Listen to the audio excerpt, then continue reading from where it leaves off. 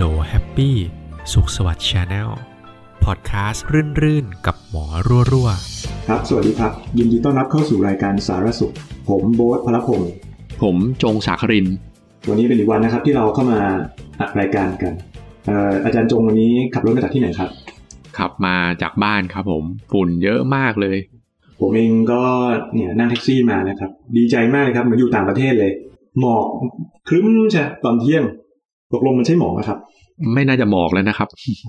ก็จริงๆแล้วพรุ่งนี้มันน่าจะเป็นตัวความขุ่นของอากาศที่เราเรียกว่า PM 2.5 เนาะวันนี้โชคดีนะครับเรา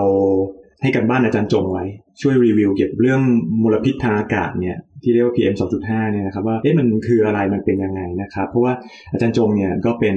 คุณหมอหูคอจมูกนะครับฉะนั้นเนี่ยก็จะมีความเกี่ยวพันเกี่ยวกับโรคทางจมูกนะครับแล้วก็พวกทางเดินหายใจส่วนต้นเนี่ยไหนๆแกมีโอกาสดูให้ลูกอยู่แล้วก็เลยบอกรีวิวแล้วมาแชร์ให้พวกเราฟังกันนิดหนึ่งว่ามันคืออะไรบ้างนะครับวันนี้ก็จะมาคุยถึงเรื่อง PM 2.5 กันนะครับผม PM 2.5 เนี่ยคำว่า PM เนี่ยมันมาจากคำว่าอะไรมันมาจากคำว่า particulate matter นะครับเป็นหน่วยวัดขนาดของอนุภาคที่อยู่ในอากาศนะครับ PM 2.5 เลข 2.5 ก็คือขนาดของฝุ่น 2.5 ไมครอน 2.5 ไมครอนเนี่ยจริงๆมันเล็กแค่ไหนเขาชอบเทียบกับเส้นผมเราเนาะเส้นขนเส้นผมเนี่ยPM 2.5 เนี่ยมันจะเล็กเพียงแค่1ใน25ส่วนของเส้นผมหรือเส้นขนของเรานะครับผมโดยความที่ PM 2.5 เนี่ยมันเล็กกว่าเส้นขนของเราเนี่ยความสำคัญของมันก็คือมันก็จะเล็ดลอดขนจมูกของเราเนี่ยเข้าไปสู่ทางเดินหายใจทั้งส่วนต้นแล้วก็ส่วนลึกได้ง่ายนะครับเพราะปกติแล้วขนจมูกเราก็จะทำหน้าที่ป้องกันฝุ่นละอองในเบื้องต้นไว้นะครับผมแล้วอีตัว PM 2.5 เนี่ยมันมาจากไหนครับจริงๆแล้วมันเกิดได้จากหลายสาเหตุนะครับอย่างเช่นการเผาไหม้ในที่โล่งนะครับหรือว่าจากควันท่อไอเสียรถยนต์นะครับแล้วก็จากโรงงานต่างๆเช่นโรงงานผลิตไฟฟ้าหรืออุตสาหกรรมรวมถึงเกิดขึ้นเองตามธรรมชาติจากการที่มันมีการผสมของก๊าซต่างๆขึ้นมานะครับผมเรากินปิ้งย่างอย่างนี้นี่เกิด PM 2.5 ไหมครับถ้ามีก็อาจจะไม่เยอะนะครับ กินต่อไปครับอย่างเมื่อกี้ที่บอกไปเบื้องต้นว่าไอ้ PM 2.5 เนี่ยขนาดมันเล็กมากนะครับมันเล็กกว่าเส้นผมหรือเส้นขนของเราอีกเนี่ยดังนั้นเนี่ยพอขนาดมันเล็กเนี่ยมันก็จะเวลาเราหายใจเข้าเนี่ยโดยที่ไม่ได้ใส่อะไรป้องกันเนี่ยมันก็จะเข้าสู่รูจมูกเราได้ง่ายมากนะครับแล้วก็ลงไปเรื่อยๆจนในสุดมันก็จะถึงพวกหลอดลมอะไรของเราได้ถ้ามันเล็กกว่านั้นเนี่ยมันอาจจะเข้าถึงปอดอะไรได้ลึกไปถึงเส้นเลือดเลยนะครับผมอย่างฝุ่นที่บ้านเราที่เรากวาดกันปกติเนี่ยมันคือ PM 2.5 นะครับอาจารย์ฝุ่นตามบ้านเนี่ยจะใหญ่กว่านี้นะครับผมก็คือไม่ได้มีปัญหาเกี่ยวกับเรื่องทางเดินหายใจเท่ากับพวก PM 2.5 นี่ใช่ไหมครับมีปัญหาแต่ว่าน้อยกว่าเยอะเพราะว่าฝุ่นที่ขนาดใหญ่เนี่ยร่างกายเราก็จะมีกลไกในการป้องกันอยู่แล้วเช่นมีขนจมูกมีน้ำมูกหรืออะไรพวกนี้ครับผมขนจมูกก็จะดักจับตัวโมเลกุลที่ใหญ่ๆได้เยอะครับผมถ้าเล็กลงมาหน่อยก็ตัวพวกเยื่อเมือกนะเสมหะอะไรพวกนี้ก็ดักจับครับผมสมัยตอนที่ผมเรียนผมคุ้นว่าผมต้องพ่นยาเด็กเราจะใช้เครื่องในตัวนิบูไลเซอร์หรือว่าเครื่องอะตอมไมเซอร์ที่ทำให้ตัวโมเลกุลยาแล้วก็น้ำเนี่ยมันแตกเป็นละอองเล็กๆเนาะจำได้ครูสอนไว้ว่ามันมาถ้า5 ไมครอนใช่ไหมครับถึงจะไปจับไปตัวถุงลมข้างในได้มันจะถึงจะลงไปข้างล่างได้อันนี้เล็กกว่าครับใช่แล้วนี่เล็กกว่าอีกมันเลยเข้าไปได้ง่ายกว่าแล้วก็เข้าไปได้ลึกกว่าใช่พอมันเข้าไปในร่างกายเราเนี่ยมันเกิดโทษอะไรบ้างนะครับผมก็คือ1ที่เราเจอกันบ่อยๆเลยก็คือกระตุ้นให้เกิดอาการเกี่ยวกับทางเดินหายใจอย่างเช่นบางคนก็น้ำมูกเยอะขึ้นหรือไอหรือจามหรือที่บางคนถึงกับสั่งน้ำมูกแล้วมีเลือดปนนะครับที่เขาแชร์กันทางโซเชียลนะหายใจก็ลำบากหรือบางคนที่เป็นภูมิแพ้หรือเป็นโรคหอบหืดอยู่แล้วเนี่ยมันก็กระตุ้นให้มันกำเริบขึ้นนะครับคนสูงอายุที่เป็นโรคถุงลมโป่งพองก็อาการก็จะแย่ลงนะครับผมนี่ชัดเจนเลยผมเป็นภูมิแพ้นะตัวช่วงที่ทางรัฐบาลไม่ได้ประกาศนะว่ามีมลพิษ PM 2.5 เข้ามาเนี่ยเราก็เริ่มรู้สึกแล้วแบบเราคัดจมูกมากขึ้นมาคายคอมากขึ้นใช่ลูกสาวผมเนี่ยเป็นภูมิแพ้ดวงตาเขาก็จะมีปัญหาเรื่องเคืองตาแล้วก็ต้องแบบกระพริบตาถี่ๆเนี่ยซึ่งเนี่ยเป็นตัวเหมือนกับตัวจับมลพิษตั้งแต่ที่จะมีการประกาศอีกอาการมาก่อนเลยเนาะโดยเฉพาะคนที่อยู่ในพื้นที่เสี่ยงเนาะอาการก็จะยิ่งเยอะนะครับแล้วก็แย่กว่านั้นคือเขาบอกว่าบางทีเนี่ยก็อาจจะกระตุ้นอาการของพวกโรคหัวใจด้วย และในระยะยาวเนี่ยมันก็จะกระตุ้นการเกิดมะเร็งโดยเฉพาะมะเร็งปอดได้นะครับฟังดูน่ากลัวมากเลยนะเนี่ยใช่เขาถึงกับพูดกันว่าการที่ PM 2.5 เนี่ยมันสูงขึ้นทั้งเมืองเนี่ยมันเหมือนกับพวกเราเนี่ยสูบบุหรี่กันทั้งเมืองเลยนะครับแค่ฝุ่นเนี่ยนะมันเล็กกว่าฝุ่นธรรมดาเยอะครับเขามีการศึกษาวิจัยเอามารวมๆกันเนี่ยเขาเรียก Meta Analysis เนี่ยนะครับทำในต่างประเทศตีพิมพ์ชัดเจนในประชากรกว่า 300,000 คนนะครับแล้วก็ติดตามประชากรเหล่านี้ไปผลปรากฏว่า PM 2.5 เนี่ยมันจะเพิ่มความเสี่ยงต่อการเกิดมะเร็งปอดได้ชัดเจนนะครับผมโดยเฉพาะมะเร็งปอดชนิดอะดีโนคาซิโนมานะครับผมซึ่งอันนี้ก็แลดูลึกไปนิดนึงแต่สรุปก็คือมันกระตุ้นการเกิดมะเร็งปอดชัดเจนนะครับถ้าเราเจอในระยะยาวถ้าเจอในระยะสั้นเนี่ยนอกจากอาการต่างๆที่กล่าวมาแล้วเนี่ยนะครับสาวๆก็ต้องระวังเพราะว่ามีงานวิจัยที่บอกว่ามันจะทำให้เซลล์ผิวหนังเนี่ยไม่โอเคแล้วก็กระตุ้นทำให้หน้าแก่เร็วด้วยนะครับดังนั้นเนี่ยถ้าสภาพอากาศหรือ PM 2.5 เนี่ยมันสูงขึ้นคนกลุ่มแรกที่จะต้องระวังเป็นพิเศษเลยก็คือกลุ่มเด็กกับผู้สูงอายุเหมือนที่เมื่อกี้จันโบ๊ทบอกไปนะครับเพราะว่าพวกนี้เนี่ยภูมิคุ้มกันหรือว่ากลไกต่างๆเนี่ยก็ไม่ค่อยดีเท่าคนผู้ใหญ่ที่แข็งแรงนะครับพวกนี้ก็จะแบบมีอาการชัดเจนส่วนคนแข็งแรงก็อย่านอนใจไปเพราะว่าในระยะยาวหรือ long term เนี่ยก็จะมีโรคต่างๆตามมาได้นะครับผมโดยองค์การอนามัยโลกเนี่ยจริงๆประกาศให้ PM 2.5 เนี่ยเป็นหนึ่งในสารก่อมะเร็งแล้วนะครับผมแล้วเราจะมีวิธีดูยังไงว่าตอนนี้เราอยู่ในพื้นที่ที่เสี่ยงภัยแล้วครับคือจริงๆมันจะมี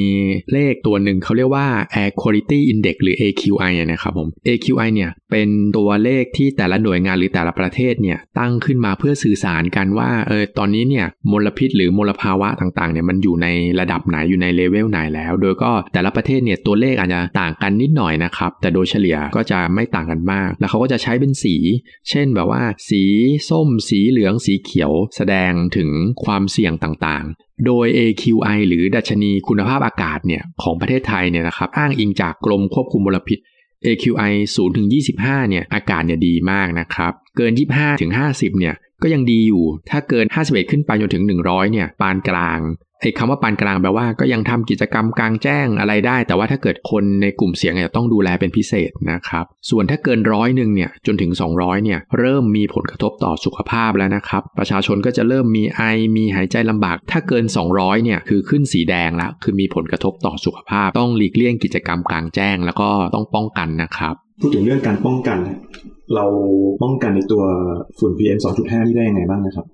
นอกจากจะงดกิจกรรมกลางแจ้งในวันที่ค่ามันสูงแล้วนะครับก็คือการใส่แมสหรือการใส่หน้ากากนะครับการใส่หน้ากากจริงๆมันมีหลายแบบก็เราอาจจะสับสนว่ามันมีที่เขาเรียกกันหน้ากากธรรมดาหน้ากาก N95 อะไรเงี้ยนะครับคือแต่ละหน้ากากแต่ละชนิดเนี่ยมันก็จะมีการป้องกันฝุ่นหรืออนุภาคที่ขนาดต่างๆกันนะครับอย่าง N95 เนี่ยก็จะกัน PM 2.5 ได้สูงถึง 90% เลยนะครับแต่ถ้าเป็นหน้ากากธรรมดาเนี่ยที่เราซื้อกันอาจจะซื้อตามร้านขายยาหรือเซเว่นหรือหน้ากากที่เราใส่ผ่าตัดเนี่ยก็จะกันได้ไม่ถึง 50% ถ้าหน้ากากผ้าเนี่ยก็จะน้อยลงมาอีกก็จะประมาณ 20% นะครับบางคนเขาก็บอกว่าเอาทิชชู่2แผ่นมายัดใต้หน้ากากเนี่ยก็จะทำให้มันกันได้มากขึ้นนะครับผมก็คือถ้ามันหนาแน่นขึ้นมันก็จะกรองได้ดีขึ้นใช่แต่ก็ต้องดูด้วยว่าไอ้หน้ากากหรือทิชชู่นั้นมันอยู่ในตำแหน่งที่เหมาะสมหรือเปล่านะครับผมตอนนี้เห็นหลายๆที่ก็จะมีการเอาตัวสเปริงเกิลพ่นละอองน้ำหรือว่าบางทีก็เป็นรถเนี่ยช่วงฝนตกเนี่ยมันช่วยทำให้ PM 2.5 มันลดจริงๆหรือเปล่าผมจะได้ไปติดสปริงเกิลที่บ้าน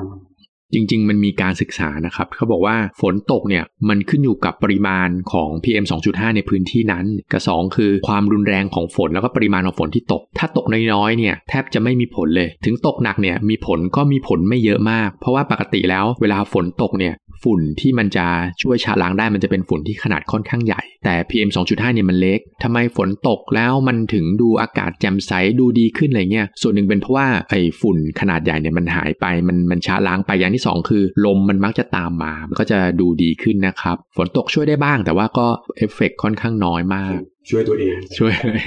การจะแก้ปัญหา PM 2.5 เนี่ยมันไม่ใช่เป็นเรื่องเล็กๆนะครับในต่างประเทศก็อย่างจีนหรืออะไรเงี้ยเขาก็มีแบบเป็นนโยบายจากภาครัฐมาจริงจังอะเนาะผมเพิ่งไปเมืองจีนมานะครับทั้งเมืองว่ามีการช่วยกันนะฮะเขาปรับการใช้รถยนต์จากเดิมที่ใช้รถน้ำมันเนี่ยกลายเป็นรถไฟฟ้าเนี่ยผมว่าอย่างน้อยต้องประมาณสักครึ่งนะแล้วตัวพวกจักรยานยนต์อะมอเตอร์ไซค์ก็กลายเป็นมอเตอร์ไซค์ไฟฟ้าหมดละ ขี่แทบจะชนเราแล้วยังไม่ได้ยินเลยอ่ะผมว่ามันเป็นมันยั่งยืนกว่าเนาะมันเป็นการช่วยกันจริงๆเพราะการพ่นน้ำอาจจะไม่พอปลูกต้นไม้ด้วยครับถึงว่ามันไม่ช่วยวันนี้แต่มันก็เป็นระยะยาวเนาะสิงคโปร์นี่ปลูกต้นไม้กันทั้งเมืองนะที่แคบแทบจะมีที่เดินนะบ้านเรานี่โค่นเฮี้ยนสร้างคอนโดอย่างเดียวชีวิตมันเศร้าแต่ว่ากว่าจะถึงจุดนั้นเนี่ยตอนนี้เราก็ต้องช่วยเหลือตัวเองอย่างที่จันโบ๊ทพูดนะครับก็ป้องกันเนาะเช็คปริมาตรฝุ่นก่อนออกจากบ้านแล้วก็เตรียมพร้อมดูแลสุขภาพนะครับตอนนี้ก่อนออกจากบ้านเราต้องมีแว่นกันแดดนะมีแมส N95 มีเครื่องกรองน้ำกันน้ำเข็ม หลายสิ่งมาก อย่างที่บ้านผมนะฮะก็อยู่แถวโซนสาทรก็เป็นโซนที่ค่า PM ก็ค่อนข้างสูงเหมือนกันเราลองเช็คดูเทียบนอกบ้านกับในบ้านแบบที่ไม่ได้เปิดเครื่องฟอกอากาศเนี่ยเพราะว่าข้างนอกสมมติว่ามันนั้น155เข้ามาในบ้านเนี่ยก็ประมาณ140กว่าเลยนะ140นี่สูงมากนะนี่ในบ้านนะผมแบบเฮ้ยพวกเครื่องฟอกอากาศนี่ส่วนตัวผมเองผมเชื่อว่ามีความจำเป็นนะครับสำหรับบ้านที่ไม่ได้เป็นแบบซีลอ่ะเพราะว่าบ้านอย่างคนไทยเรายังไงก็มีประตูหน้าต่างนะผมว่าทำใจได้เลย PM 2.5 มันรั่วเข้ามาได้แน่นอนเห็นด้วยก็ต้องดูแลเนาะยิ่งบ้านที่มีคนแก่หรือบ้านที่มีเด็กเล็กนะต้องคอนเซิร์นเป็นพิเศษนี่เราไม่ได้ขายเครื่องฟอกอากาศนะ เราไม่มีสปอนเซอร์เราแค่รู้สึกว่าเฮ้ยมันมีความจำเป็นนะยิ่งโดยเฉพาะอย่างบ้านเราเนี่ยที่มีเด็กเนาะผมมี2คนอาจารย์มีคนนึงเนี่ยมองว่ากลุ่มนี้ก็คือกลุ่มที่ค่อนข้างที่เสี่ยงอ่ะเด็กเล็กหรือว่ากลุ่มคนไข้โรคจำเพาะหรือว่าคนไข้อายุเยอะอะไรเงี้ยผมว่าต้องรับการดูแลเป็นพิเศษนะครับและกลุ่มนี้เนี่ยจะใส่แมสก็ลำบากยากเย็นเอาเป็นว่าใส่ไม่ได้ดีกว่านะจะใส่แมสให้ลูกนะตีกันจะตายโอ้ใส่ชุดธรรมดายังตีกันเลยอย่าว่าแต่แมสเลยก็คงต้องช่วยกันนะถ้าเกิดสมมติว่ามี